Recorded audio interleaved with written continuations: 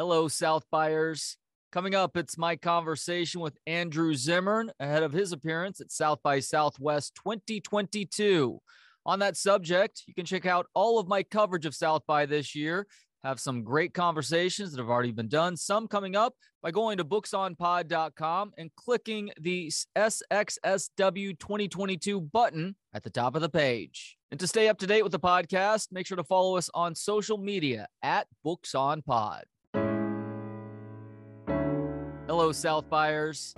Andrew Zimmern is an Emmy-winning and four-time James Beard Award-winning TV personality, chef, writer, teacher, and humanitarian.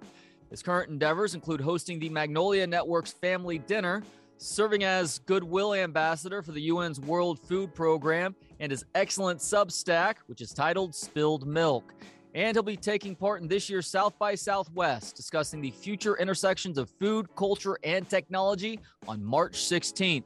More info, check out sxsw.com and andrewzimmern.com. Andrew, thank you for the time. How you doing today? I'm good. How are you? Doing great, thank you. So this is your fifth time to participate at South by Southwest. Last year, of course, was fully digital. And you were a part of the in-person festival back in 2019. Considering the festival appearances, the numerous episodes of TV you shot here, and I know last year when we talked, you mentioned having a cousin and some friends in town as well. I have to imagine you're pretty excited to finally get back to Austin after so long. I love Austin, one of my favorite cities in America. Great restaurants, great people, a lot of fun, fantastic music. And for someone like me who loves to travel, I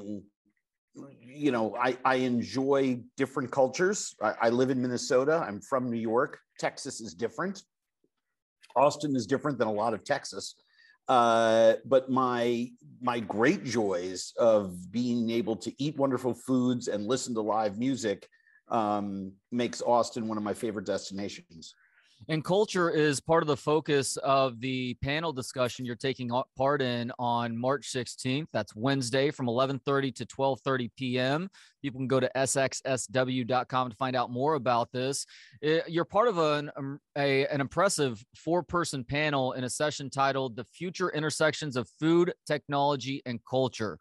You and Bourdain are obviously the two OGs from my generation in fostering a greater appreciation for other cultures through food, something that you've continued to evolve with What's Eating America and now Family Dinner, which is in the middle of season 2 on Magnolia Network right now. These shows have the past and present of food and culture covered, but considering the title of this year's session, how do you think food and culture are going to intersect in the future in a way that we're maybe not necessarily thinking about right now? I think that on one hand, the gap is widening. I should say the other panels that I'm taking apart, I'm doing some work there with a vegan chicken company that I'm a part of called Tyndall. I'm also taking part in this aquaculture panel that I've been doing now for 5 years, where we cover the same things, just more precisely in terms of aquaculture.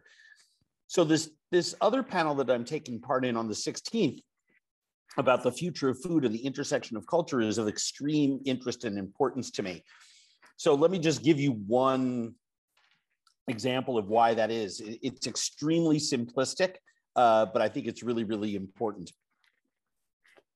If we want to change our outcomes for our children and for young people like yourself, we have to immediately stop polluting our planet. And I mean that in the most general and complete of all sentences, right? There's 100,000 ways we're doing it, from plastics, which I think we were fine before plastics were invented. I don't understand why we need to use them. I understand their benefits in medical equipment and, the surgical room and stuff like that. That's fantastic. And then let's recycle those, but let's just get them out of food. Let's get plastic bags gone and away. I mean, we can put a man on the moon. We can figure out a cheap and expensive bag that is 100% compostable and recyclable. There are many options out there, like ones made out of bamboo, but we're killing our planet, right? In 1,000 different ways. So if we want to make a change there, let's say we want to do it by eliminating all of those single-use plastics. Or let's say we want to do it by reducing our food footprint when it comes to meat production by 50% and human consumption of meat by 50% and go smaller. Or let's say we wanted to use this opportunity. There's a horrific war going on right now. We're recording this several days before my appearance at the festival. Russia has invaded Ukraine. Essentially, there's a shooting war in Western Europe. This could erupt. I mean, nuclear powers are involved. This could turn into a horrific proxy war. Already is, in a sense, between the USA and Russia. Could go nuclear. I mean, it's horrifying to me. This is a very dangerous thing. So let's say we want to use this opportunity to just go green from a transportation sense, right? Cars. Let's just go all electric cars and build high-speed trains in America, right? The positive impacts of any of those three ideas in three different silos, right, would mean a titanic shift in cultural attitude in America, right? Let's keep it confined to food, which is something that this talk is specializing in. I mentioned those other issues so people understand the type of cultural shifts that need to happen if we want to make change in America. Let's say we wanted to extend life in America for all Americans and health and wellness. Well, then we should really be eating less meat. A study just came out, a massive one involving many groups that have told us that a UN report that not only are we killing our planet faster than we thought, but we're also killing ourselves faster than we thought. And if you and I started eating a vegan diet, we would extend our lifespan by 16 years. And that even if you started at age 60, which fascinated me because I'm 60, I could extend my life by 8 years by average, right?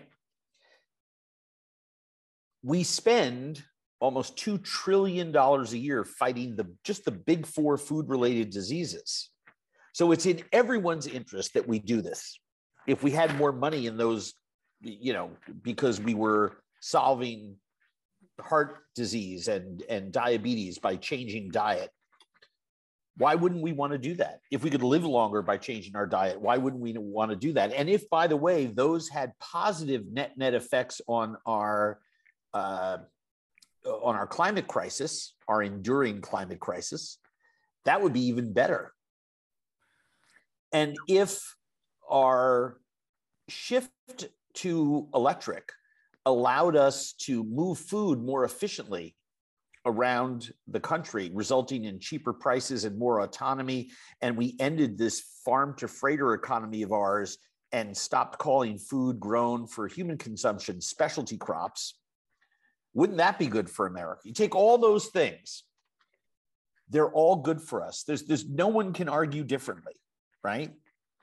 And yet, social justice movements sufficient to echo change take 25 to 30 years. They move at glacial speed, right? So it's the culture that's actually the biggest issue. We have the skill, we don't have the will as a people to make these changes.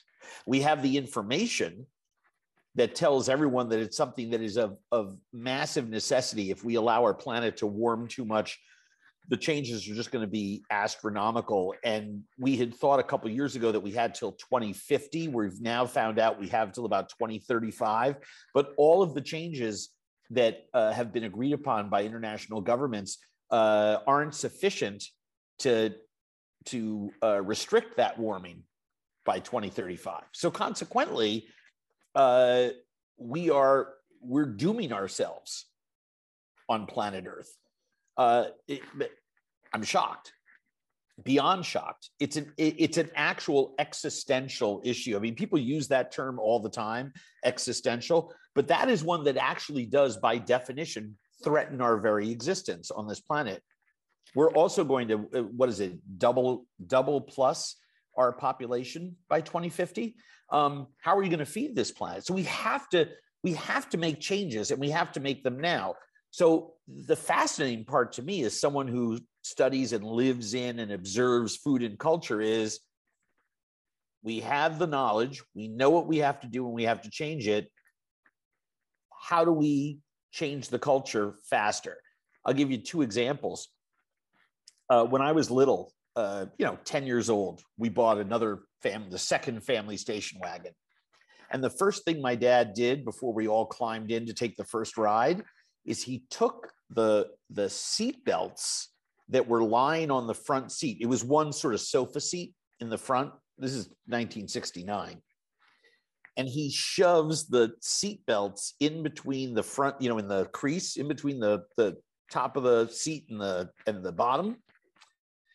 Because seatbelts, who wears seatbelts? Now, this was a vehicle that used to have the littlest kids facing the opposite direction. That is correct. That is that exact. Yeah, we had one of those station wagons of the 80s. Great station wagon.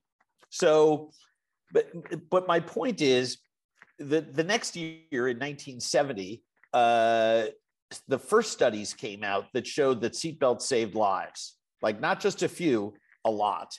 And the reason that it was such a massive number was because nobody used seatbelts. So people would get in accidents, and there was a very high percentage of people who would die.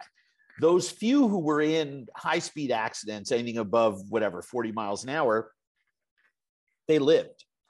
And yet it wasn't until almost 40 years later that we began to have laws requiring seatbelt use.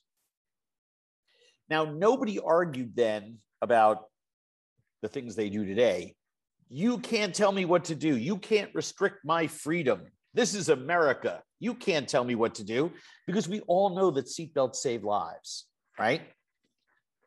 It's very, very simple. But it took 40 years to go from the study that said people not wearing seatbelts, it's killing folks, to actually making the change. Same with smoking.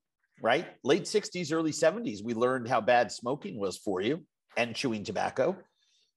But it took 36 years, I think, 28 to 30 years before we enacted laws that put warnings on the sides of the boxes, and we eliminated advertising of cigarettes on television, right? And other laws have become progressively more strict around the country, state by state. The bottom line is, social change movements go at a glacial speed. We do not have time. We need to change the way we eat, the way we farm, our relationship to food. If that doesn't change in the next 5 years, we are royally fucked. Thank God for Ralph Nader on the whole seatbelt thing. As far as big tobacco and some industries like that, it is important that we're able to get a handle on that and get them to stop telling the lies that they had. But one unfortunate byproduct of it all, Andrew, is that a lot of other major corporations learned the script thanks to big tobacco. So you see these same marketing ploys being utilized in so many different avenues of life now that are also they themselves unhealthy. Big food is obviously a great example of this. And so I think that a big part of that is no longer accepting outright lies disguised as advertising and marketing. Well, hold right there. So what's truth and what is marketing or propaganda, right, has become a big issue in the news over the last 5-6 years. Huge issue. Leaving the natural way for us to go with that aside, we've always ignored science in America in favor of the almighty dollar. It's been the pursuit of the dollar. But ask anyone who's made money or been successful, it still doesn't fill the hole, doesn't make you happy. What makes you happy is, you know, how you show up in life for the people you love, doing things that you'll be remembered fondly for. I mean, that's what makes us happy, crossing stuff off of our list, right?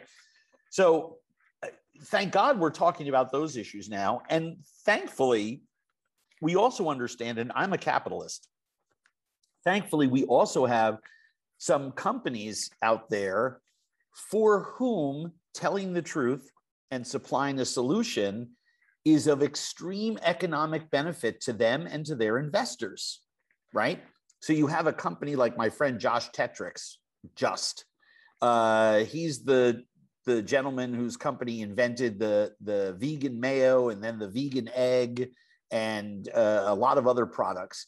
That company, to my mind, despite being valued at gazillions of dollars, and I think it's still the fastest growing food company in the world, is of huge benefit to America. So big business, and to your term, big food, doesn't always mean bad. However, there are companies that are still moving at glacial speed and have one foot in the old world and one foot in the new. And I'll give you an example. General Mills, located right here in Minnesota, has been excoriated historically for supplying a lot of foods that are loaded with, you know, fat and salt and fake ingredients and stuff like that. On one hand, people applaud something like Hamburger Helper because with the addition of an $8 pound of ground meat, you can feed a family of 4 a meal for under $10, right? If the box is $2 and the meat is $7 or $8, for $10, you have a skillet meal that has these things in it. Would I like to see General Mills turn Hamburger Helper into one that's chemical free and loaded with freeze-dried vegetables that have been designed to retain their nutrition, et cetera? Sure.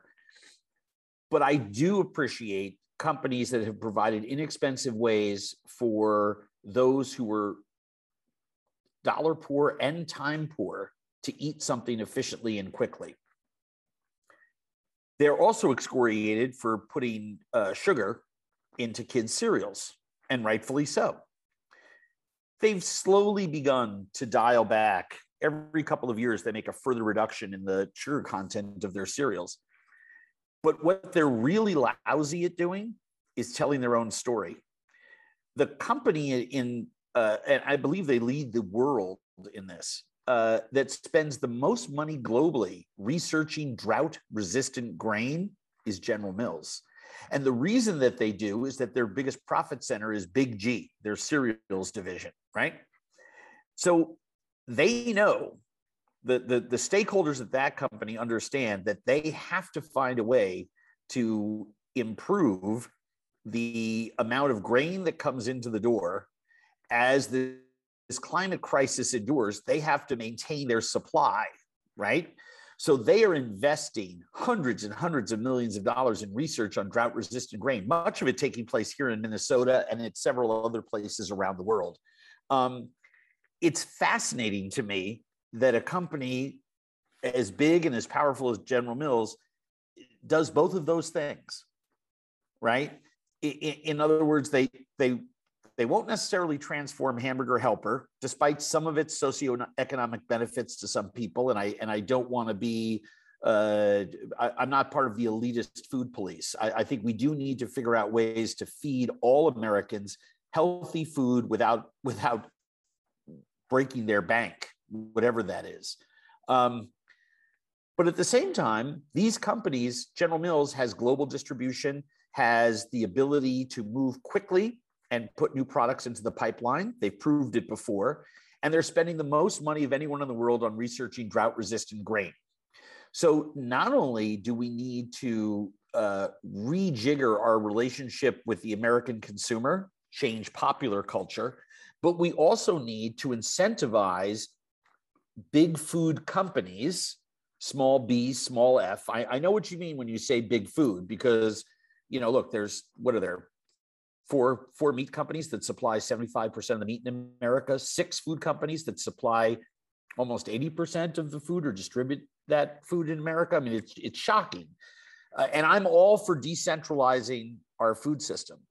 but it is of vital importance that we engage with corporate America and begin to change their hearts and minds on these issues too. And I think the way to do that is through the boardroom and through the lens of capitalism. It makes good business sense for General Foods to change every product line in that business that isn't healthy. If you look at the number one food requirement for the youngest generation, I don't know what we call people 18 to 21. We could invent the name right now. I know we really. But amongst college age consumers and recent college age graduates, they're spending a lot of money on food and beverage by percentage of their income. Okay. But their number one requirement is transparency, health, and wellness. When you start to look at what they actually need in products, and you see a lot of companies growing to change with them. Josh Tetrick didn't start just because he wanted to appeal to people who were my age. He started just because he knew that as consumers age, they would want that product. With more and more people seeing the advantages of eating less meat and going vegetarian and vegan wherever they could, I use Just Mayonnaise. I don't have a relationship with the company, by the way. I use Just Mayonnaise because it tastes great, and it's one less thing that I have to use a chicken, a real egg in, right? So I'm trying to make changes wherever I can, not only for my own health and well-being, but also to reduce the pressure on foods. I've often said, I've been saying this for 20 years, we need to skip one meal a week. We need to take food replacement one meal a week, and we have to take one meal out of the wild. That's an entire day. That's 1/7 of our food that we consume every week. If every American did that, we would reduce the pressure on, as you say, big food and those factory farms with, CAFO animals and all of that stuff. We would reduce it sufficient to make enough change that we would start to be able to dial back some of the problems we've created over the last 100 years. But we can't even find a way to do that. Gosh, I realize you and I probably need 3 hours. There's 20 different places we could go based on these last two answers. However, I am going to plow forward because I need to ask you about this. Some of my favorite people to keep track of on this planet, Andrew, come from so many different walks of life, like comedians, athletes, and yes, even food journalists. While I enjoy them because they're funny, they play a sport well, or what they're eating and who they're dining with, I admire them even more because they're humanitarians above all else. And I certainly consider you a part of that list. Your evolution as someone who learns about food on TV is reflective of that. Before we get into some of the specifics of how you've helped people over these last few years, I'm curious, is there any one person or moment in your life that fuels this desire to look out for others? Yeah. It was a cold night here in Minnesota, March of 1992.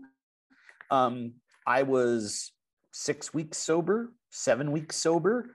I'm now 30 years plus sober. Congrats. Thank you. And I had found my 12-step, my sponsor in the 12-step group I attend had said, you need to go to a meeting every night. You're a newcomer. You need to be at a meeting every night of the week. And I found a group on Wednesday night, and I was told by someone at that group, get a job at the group. And so when they asked for volunteers to put away chairs at the end of the meeting, I raised my hand.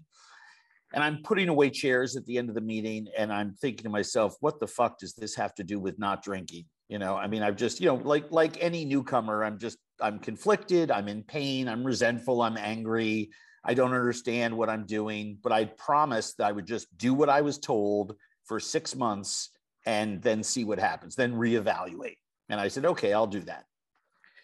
And at the end of the meeting, as I'm putting away chairs with another newcomer, these two old timers came in and said, hurry up with the chairs. And I was like, oh, is the church closing or something? Or is, building closing? And they said, no, we gotta run downtown. You guys gotta come with us. You gotta come with us. And I put away the chairs. I'm like, what's wrong? What's wrong? And they're like, we got a couple guys at Detox that have been there for a couple days. We're going to go talk to them. I was like, why are we doing that? And they looked at me and they said, it's service work. How do you think you stay sober?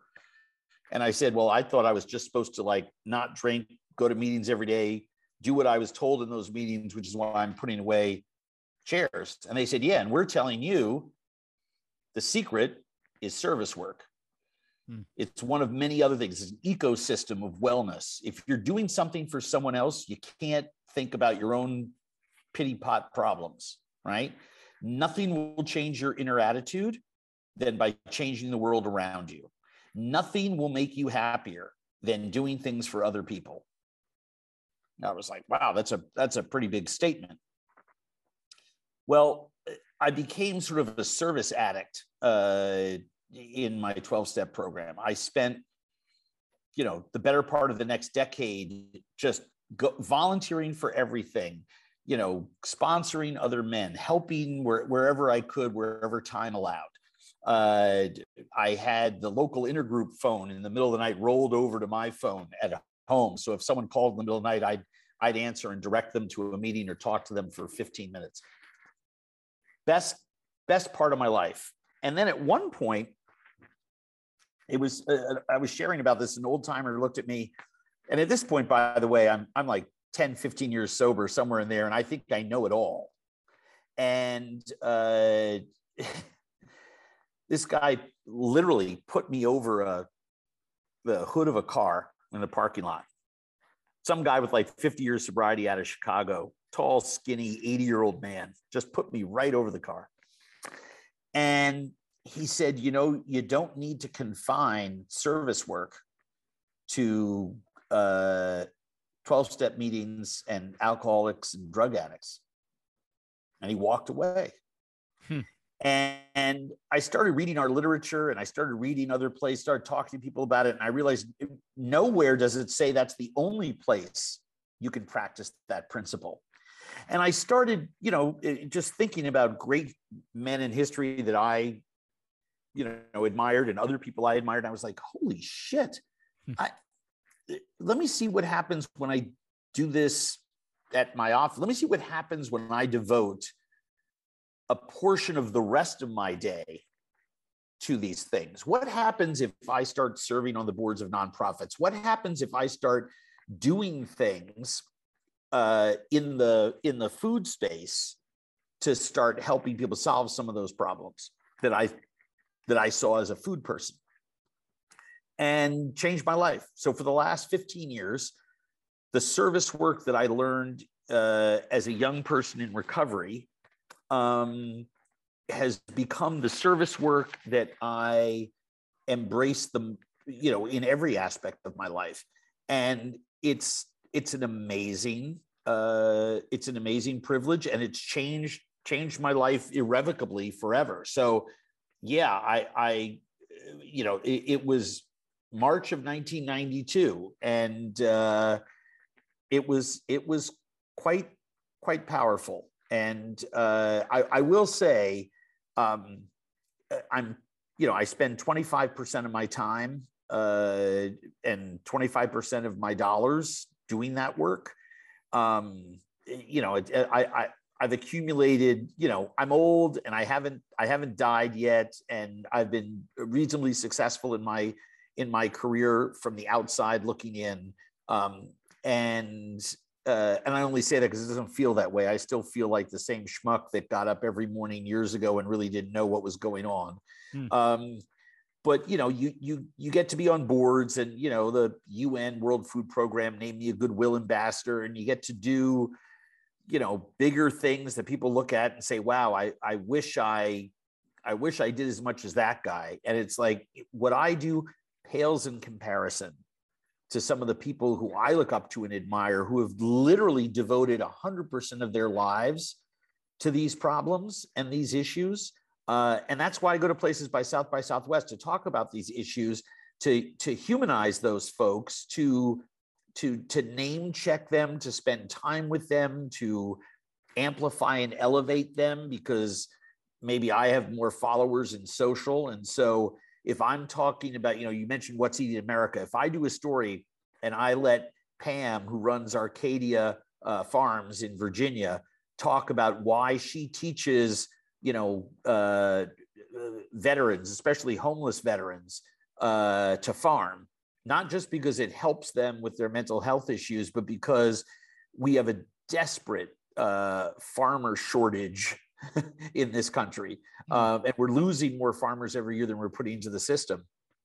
And we need to decentralize food. And she actually has a replicatable program for it that she's developed over the course of her career since leaving her war correspondent career. She was a journalist.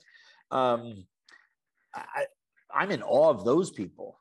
People like Pam are my heroes. And then she introduced me to a farmer who I got to spend some time with. Then he became my hero. You start to talk about those people, the vets that started Comfort Farms down in Georgia, I believe, where they're actually using farming as a tool for treating our bravest Americans, the ones who have been absolutely devastated by the effects of war, soldiers and first responders who've been in the most horrific conditions, but farming is an incredible tool to improve their mental health and give them a leg up. Those are the people that I think are heroes and need to be recognized for their service work. I'm just a joiner. Hear, hear. Well, you're more than that. Some of your accomplishments from the last couple of years are incredibly helpful, and there are a lot of people that thank you for that. That includes fighting for mom and pop restaurant operations since the start of the COVID-19 pandemic. I wanted to end things on a lighter note, Andrew, because your Substack is awesome. It's called Andrew Zimmern's Spilled Milk. You post recipes, share your thoughts on food in a variety of creative ways. You host AMAs, and sometimes you write in manners that has nothing to do with food, and that's cool too, especially for somebody who has the perspective that you do. I have a problem, Andrew, and I need to ask you about it right now. It involves bacon. I love bacon, but I have an issue when I go eat bacon out at a restaurant. I cannot get the restaurant to make my bacon extra crispy. I have asked the servers to make it extra crispy. I have asked them to burn it, yet sometimes it's impossible. It's impossible. I said before the planet was royally fucked. You're in a worse position. First of all, thank you for the Substack thing. I started the Substack thing because I wanted to write about issues I wanted to write about when I wanted to write about them. Then they started a video function. It's great for someone like me. And people can go to my website at andrewzimmern.com, and right across the top, there's a banner that has a lot of it's got my partner page, the charities I support, the things that I try to get involved in are all right there for people to click on. There's no paywall, lots of free recipes, lots of free content. So I would encourage people to go to that site and make their decisions about where they want to spend their time with me. Here's the problem with bacon. If I make you bacon at my house to order, in other words, a uncooked piece of bacon and lay it in a skillet or in a sheet pan and throw it in the oven to roast, I can cook it to however you like it. You want it loose and rubbery? Great. You want it somewhere in between that and crispy? Great. You want it dark brown, not burnt, but cracked like paper thin stained glass? I can do that. Most restaurants don't want to wait 15, 20 minutes every time they get a bacon order in. So they cook off pounds and pounds and pounds of bacon at a time. And then it's held in a third pan with some bread at the bottom to absorb any extra oil that drips. And then they take that bacon and they throw it on a sizzle pan in the oven, and or they put it on a griddle, like in a quick breakfast spot. The amazing thing about that is that when you twice cook bacon, you can never get it crispy enough. The proteins have already knit around the fat, so it just dries out, which is different than crisping, where the fat that the bacon is cooked in keeps making it crispier because you've now drained away that fat. Well, I'm a little bit heartbroken, but I know. So you got to go to a place that cooks your bacon. If you are, and I have extra crispy bacon people in my family, And they go through the same deal. They're like, why is it that when we have it at home, it's extra crispy and not burnt? And I'm like, because I go low and slow in an oven until it's just fully rendered and it fries in its own fat. And then we take it out and drain it. And it's like, yeah, blame nature, blame Mother Nature. It's not the restaurant's fault. There's the answer. All right, Andrew Zimmern is an Emmy-winning and four-time James Beard Award-winning TV personality, chef, writer, teacher, and humanitarian. His current endeavors include hosting the Magnolia Network's Family Dinner, serving as a Goodwill Ambassador for the UN's World Food Program, and his excellent Substack, which is titled Spilled Milk. And he also has a new digital series called Wild Game Kitchen that premieres on OutdoorChannel.com coming up very soon. You can go to AndrewZimmern.com to find out more about all of those things, and make sure to check out his various talks at South by Southwest over the course of the week. More details there at sxsw.com. Andrew, thank you so much for the time today. Best of luck with all these different irons that you have in the coals, and good luck if you ever decide to go all the way vegan on your diet. Thank you very much. We're heading in that direction. I can certainly tell you that. I try to do. I'm a big fan of vegan before dinner. And then if you are able to do a dinner that's vegan, you've made it a whole day. So I've eliminated a ton of meat from my diet already, which is really nice. That's fantastic. Leading by example. Thank you so much, Andrew. Safe travels to and from Austin. Take care, Trey. Bye-bye. A reminder that you can check out all of my South by Southwest 2022 chats at booksonpod.com. There's a button at the top of the website that says SXSW 2022. You'll find all my conversations there. Thanks to Gentleman Jesus for the intro and outro music. Hear more of his work at gentlemanjesus.com. And thanks to you for hanging out. You can watch, listen, learn, and connect for free at booksonpod.com. For Books on Pod, I'm Trey Elling. Good day.